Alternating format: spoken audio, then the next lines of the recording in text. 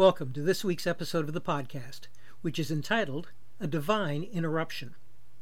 Some interruptions in our lives are simply unplanned delays. Like I said in last week's episode, God can use His divine delays in our journey to bring us into alignment with His perfect timing. He slows us down in order to accomplish His perfect plan in the midst of our journey. But some interruptions are far more than a delay. They are moments, events, and or circumstances He uses in our lives to completely redirect us onto a course that looks very different from the one we've been on. Most often, these interruptions can occur in the midst of a normal day. We're doing what we normally do, going about our routine, perhaps on autopilot. When the day started out, we had a pretty good idea of how the day was going to look. We had our to-do list in hand, our schedule laid out, and our sights set, not only on the plans for this day, but also the others that would follow. We were looking to the plans we had for that evening, or the coming weekend, or the upcoming vacation, or some other occasion.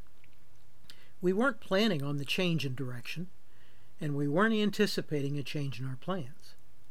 And then suddenly, our journey was interrupted by an unexpected event or some unanticipated news. And suddenly, we had come to a turn in our path that we had not foreseen. The turn ahead may look overwhelming. It may be devastating. Or it may be exciting. But regardless, the one who goes before us has entrusted us with the divine interruption. We would do well to learn from two men who experienced divine interruptions themselves. As we read in Exodus chapter 3, Moses was having a normal day. He was doing the same thing that he had done almost every day for the prior 40 years. He was shepherding his father-in-law's sheep on the side of a mountain. He did not wake up that morning thinking he was going to be standing on holy ground before the day was out. That is how most interruptions come, and that is how most changes in our journey begin. Moses saw something that day which at first glance was not that unusual. Moses was tending his flock and noticed a bush in the distance that was ablaze. That was a common sight on that part of the mountain at that time of year. The dryness of the earth combined with the intensity of the sun often caused bushes to burst into flame.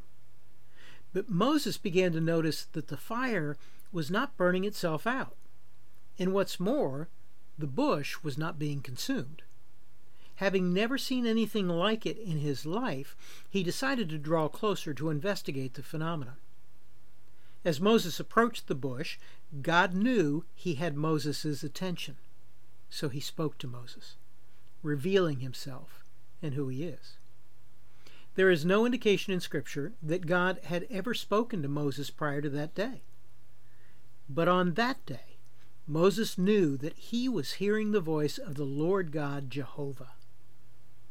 God desires for each and every one of His children to know Him more, and to know Him more intimately. It is God that initiates His activity. It is God's plan that we as His children respond to Him, not the other way around. God will initiate activity in our lives to seize our attention, just as He did through the bush that day. Whether it is a circumstance we encounter, or a situation in which we find ourselves, or a word aptly spoken, or any other of the countless ways that He should choose, God will place in our path that burning bush that causes us to turn, walk closer, and investigate further. Once He knows He has our attention, He will speak. As He does, He will reveal Himself, who He is, and then extend His invitation.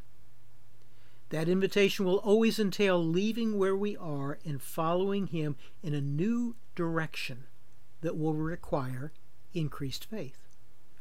Leaving may not always mean a change of geography, but it will always mean leaving the status quo. It will always mean that your life will never be the same. You cannot encounter God and walk away unchanged. As Henry Blackaby often said, God's invitation will require you to make an adjustment to join with Him that will lead to a crisis of belief. That invitation will lead to a journey through the unknown. Over 500 years earlier, God had extended an invitation to Abraham. In Genesis 22, we read that God told Abraham to take his beloved son Isaac to a place he would show him, and there offer him as a burnt sacrifice to God. What Abraham did next is why God commends him for his faith. Abraham did exactly what God told him to do. Abraham knew he had heard God. God will never leave us in any doubt on that point. And if you are not sure, ask Him. I often wonder, as he climbed the mountain with Isaac, and as he built the altar, as he bound Isaac's hands and feet, or as he raised the knife to cut Isaac's throat, what questions was he asking? Then, at the very last moment, God stayed his hand and provided the sacrifice. It was not solely Abraham's action that confirmed his faith, it was also God's response to Abraham's faith. What interruption has God entrusted to you? Your only choice is to go forward by faith, trusting Him. He will use this journey not only in your life, but also in the lives of your family members and friends. Imagine Sarah as she watched what Abraham was doing that day. Imagine Zipporah and Jethro when Moses went home and told them what God had told him to do. Many are watching. Many are waiting to see what God is going to do through your faithful obedience. He will not forsake you, no matter how things may appear.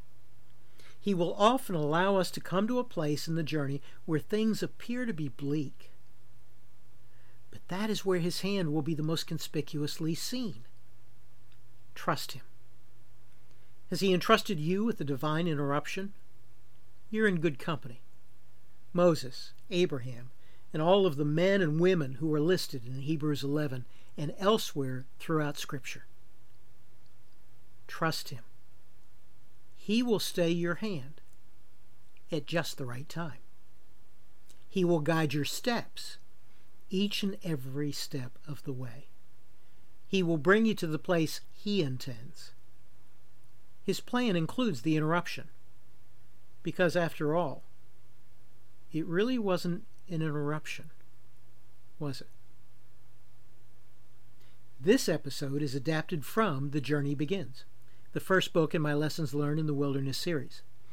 The information on how you can obtain a copy of the book, the entire series, or any of my other books is available on my website, kenwinter.org.